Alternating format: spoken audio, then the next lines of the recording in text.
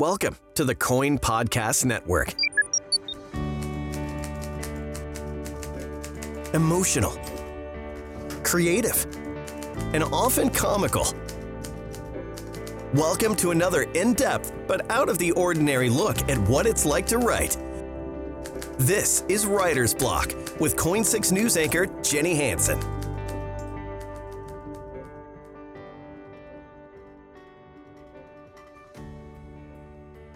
So we're excited this week to have on Sally Weisinger, who has many homes but lives in Portland as well, and she's there right now. And so she has this new book out called Yes Again. It is the story of your journey finding love again after you were widowed. Thanks so much for being here, Sally. Oh, Jenny, thank you for having me. Yeah. And so I want to get into your book. I find it really interesting about how you did all this and you did the online dating world after all those years. But let's talk about how you got there. So you were married and your first husband you found, I guess this was before the internet, obviously. You found him through the world of personals. So tell me about that and how that all came to be. Okay, well, I do think of Matt as my first husband, but he really wasn't. I was married for 7 years in New Orleans. I'm from New Orleans. And I left that marriage after 7 years and moved back to the Bay Area. I'd gone to graduate school at Berkeley. And I had a small child and I was doing terrible menial jobs and trying to support my daughter. And I didn't have any time to meet anyone. So a good friend of mine said, Sally, do the personals. And I said, this was the newspaper personals. And I said, no, losers do that. And I'm not a loser. And I met people, nice people. There were some people I didn't want to meet, like 2 prisoners at San Quentin who wanted me to visit them on weekends. Oh my. But I ultimately met 12 people who were lovely, but not him. And then there was a maybe person who I had to return a photograph to. And that ended up being the love of my life for 20 years. And then he passed away. Wow. And so just what was that process like? Because it sounds like you were fairly young when that happened still. I mean, these days we live forever. To go through something like that and lose someone and feel like, do I start over? What do I do now? If I stop briefly, it's because it's painful. Mm-hmm. Losing him was terrible. I really didn't think he was 12 years older than I was. So I always knew I would lose him before I wanted to, but I was 57 and I knew life was not over, although it felt like it was over. So I kind of mourned for about a year, mourned for many years more than that. But I basically forced myself to figure out how I was going to meet people. First, I went to my friends and they all said, we can't imagine you with anyone but him. And they said lovely things like, you'll never meet another person that matches up. And I would think, don't say that. I need to keep going. So at about 58 or 59, I plunged into the online personals thing. And what year was this? This would have been around probably 2003, a year after my husband died. Okay. And I was not prepared for men 5 years older than I was, thinking I was too old for them because they wanted someone 15 years younger. Mm-hmm. Or people who kind of strung me along and then asked me for $25,000 that they would return within a month. There were some funny things. There were some difficult things. There were some fine things. I mean, I wasn't nervous or scared, but from time to time, it was very disappointing. Yeah. And so those sorts of crazy experiences and encounters were happening because you hear about that now with the apps. But that was happening even back then when it was mostly the internet where you were doing the online dating. Right. It was all internet. And I tried several different websites or sites. You hear about OkCupid, Zeus. There were some special ones for seniors. And I have to tell you, Jenny, I didn't think of myself as a senior. But I am a senior, and I wasn't going to fib about my age, and I wasn't going to fib about, well, I didn't have a facelift or anything. So it was difficult. And I guess I tried for a while, I kept track. I probably over 10 or 12 years, I probably met over 100 people. But when you think that's 10 a year, that's not, the number sounds huge, but and I dated some of them, and there were some who wanted to have a relationship with me that I didn't care about. There were two guys I really liked. One was still in love with his ex-wife, and one, he later apologized, thinking he didn't know I liked him so much, but it was pretty clear I liked him, and it didn't work out. He lived on the East Coast, and I was living in Berkeley. So it got discouraging. Yeah. And so along the way, were you journaling all of this? What were you doing as far as your job and your career at that time? After my husband died, I actually retired early. I had been vice president of public affairs and human resources at the Federal Reserve. And after Matt died, I really said, you know what? I'm not carrying a briefcase. I'm not wearing business clothes. I'm going to be a dog walker if I have to. I adore dogs, and dog walking would be fine with me. But in the meantime, my parents were not doing well. And so I went to New Orleans and did nonprofit work and helped take care of my dad. And from time to time, I just stopped the personals entirely and focused on nonprofit work, volunteer work.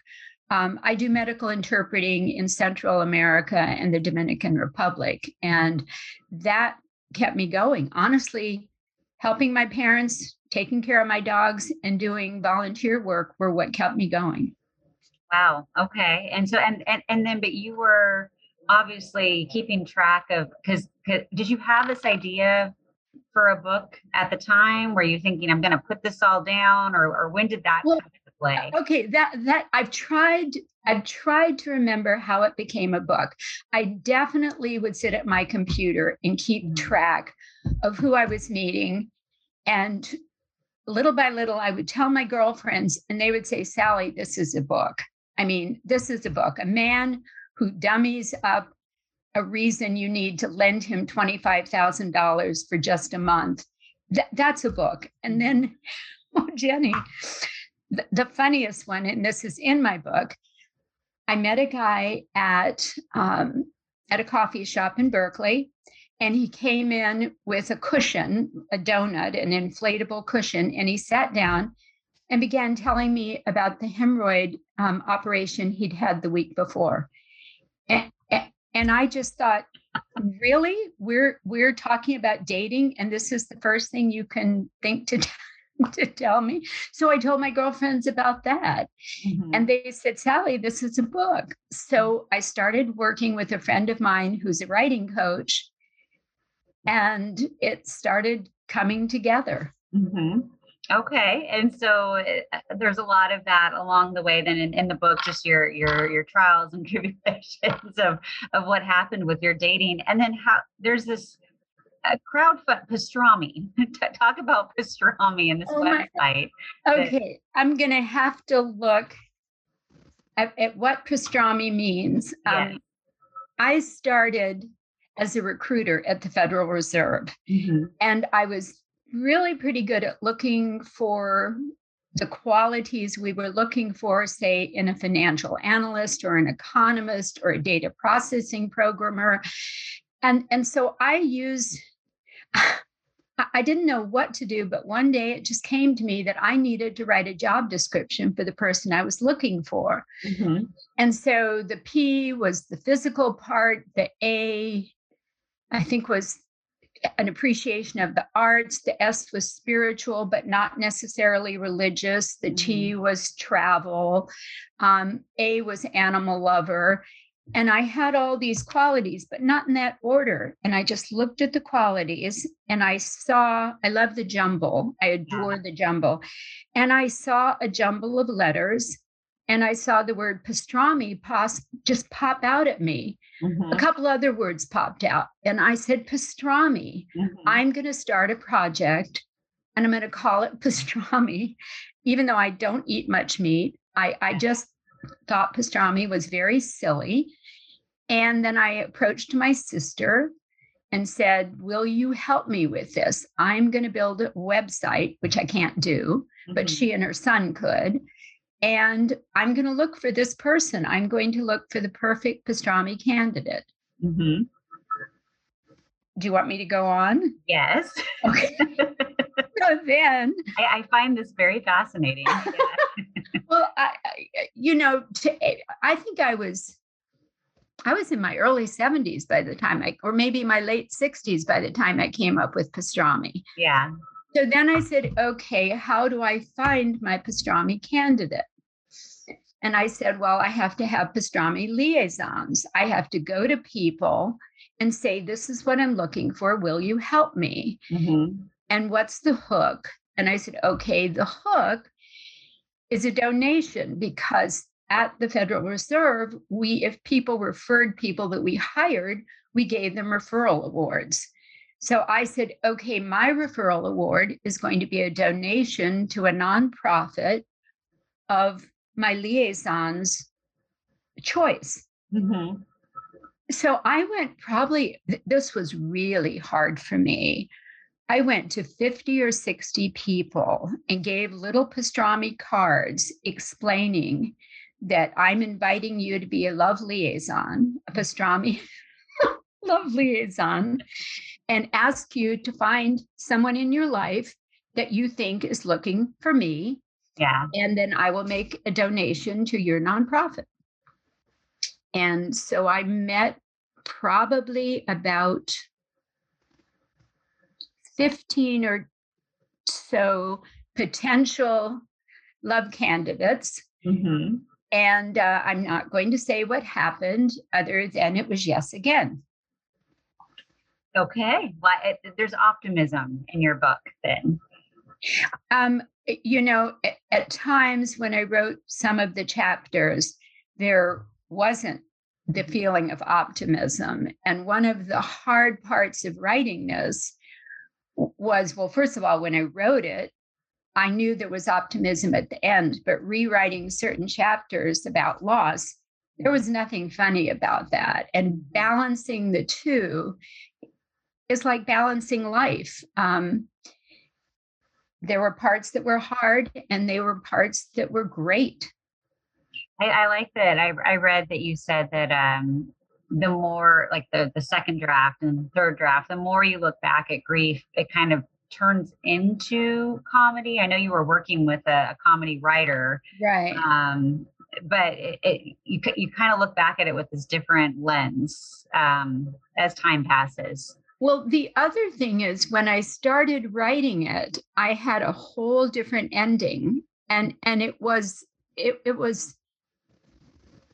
certainly wasn't downbeat, but it was thought through and meaningful to me, and hopefully meaningful to others. And I talk a lot about certain poems and certain books that got me through the hard part and got me to a place where I was really grateful. I mean, really grateful that, things are not always going to be painful, but then they were wonderful. But the ending of the book is not what I anticipated as I was journaling and writing. I would imagine that would have affected the title of the book too. Did you have a completely different title in the beginning? I don't remember. I did have a different title. I knew I couldn't say pastrami. Oh, I think at one point I thought it was going to be pastrami is not only a meat, but I played with so many titles. Yours would have been like, we have no idea what this is. What is this about delis? I don't. What else is pastrami? Right. I also found a pastrami T-shirt at Potbelly Deli or whatever the name of it is. Yeah, pastrami T-shirt. Oh my gosh. And I would say it's because on the surface it's about you trying to find love again, but it sounds like it's also just finding yourself and this whole process that you went through. Well, I very much appreciate that question because it's frustrating to me to see some early reviews that talk about me finding love. Mhm. That was part of it, but I had to have a two-tracked life. I had to have a meaningful life Mhm. with or without a person that I was romantically attached to. Mhm. And that's terribly important to me. Even when I was with my husband, who I call my first husband, I had to have that other component.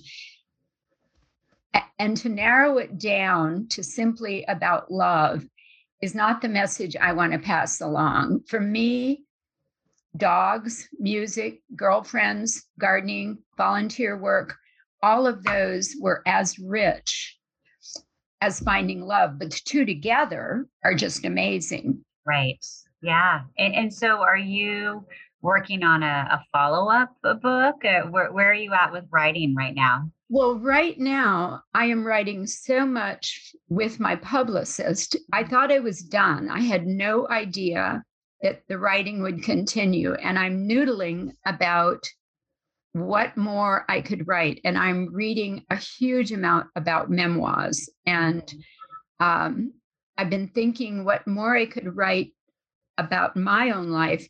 But I have a couple friends whose lives are so interesting that I would like to work with them rather than writing about my life. I have two friends whose lives just to me are amazing. So I'm thinking if my girlfriend Courtney, her name is Courtney Flavin. She is a comedy script writer. She, with a team of people, won an Emmy for script writing. And if she will work with me, I would be delighted to do it.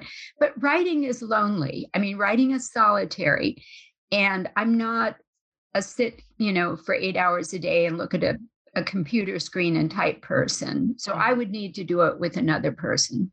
I think it's interesting. I read that you don't you used to read fiction, but now you don't really read fiction because I'm a big fiction person just for that escapism. And I would think after going through something like you went through, you would want that escapism. But I read that you said you really like reading true stories about things that really you want to know what really happened. And it's really, this came to me just as I was responding on some interviews. I've kept track of all the books I've read since about the mid 1980s. Mhm. And in the early part of that time, I was reading stuff by Barbara Kingsolver and Wallace Stegner and just total novels, Louise Erdrich. I mean, maybe some of them are autofiction, but in later years, without even realizing it, I've been reading autobiographies and memoirs. I also used to read more crime novels. I was looking at my book. I was reading Elizabeth George. I was reading John Grisham. I was reading, and actually at this point, I want to go back to that because I miss that. But somehow I must have been preparing to write a memoir because I look at what I've been reading, Mary Karr, The Liars Club, Glass Castle. I loved Educated recently, but I didn't realize I'd changed the kind of reading I was doing. Yeah. I think that happens as you evolve and, and life, depending on what life throws at you, right? Yeah, I guess. I mean, but truly, I'm up for a good mystery right now. Yeah, they are fun to read. And you mentioned, I know you're in Portland right now because you live here. How do you live here most of the year, or? Well, COVID changed everything. Okay. When my reasons for being in Portland evolved, and again, I'm not giving up the story, but yes, Right. again, is the story. I said, I'm never going to leave Berkeley and I'll never leave New Orleans. Mhm. My life is in those two cities. And we agreed that we would somehow make it work.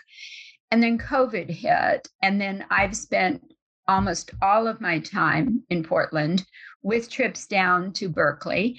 And I sold my house in New Orleans, which was hard because that's where I was born. That's where I went to high school and college. And that's where my closest friends are.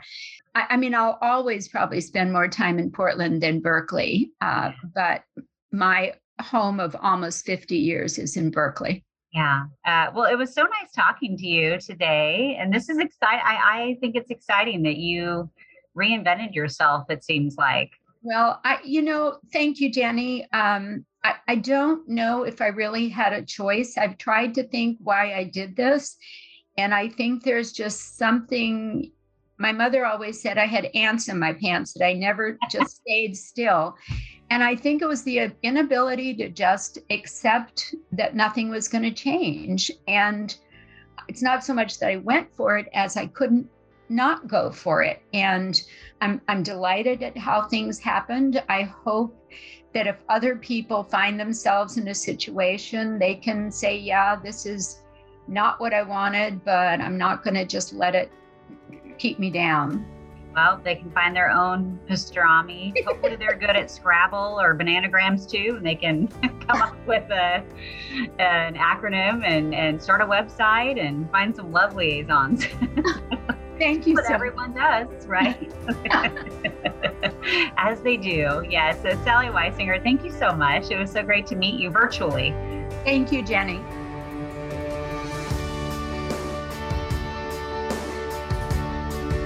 The KOIN Podcast Network is your home for on-demand coverage of local news, sports, weather, and entertainment you won't find anywhere else. You can always find us on KOIN.com/podcasts, Apple Podcasts, Spotify, or wherever you download your favorite podcasts.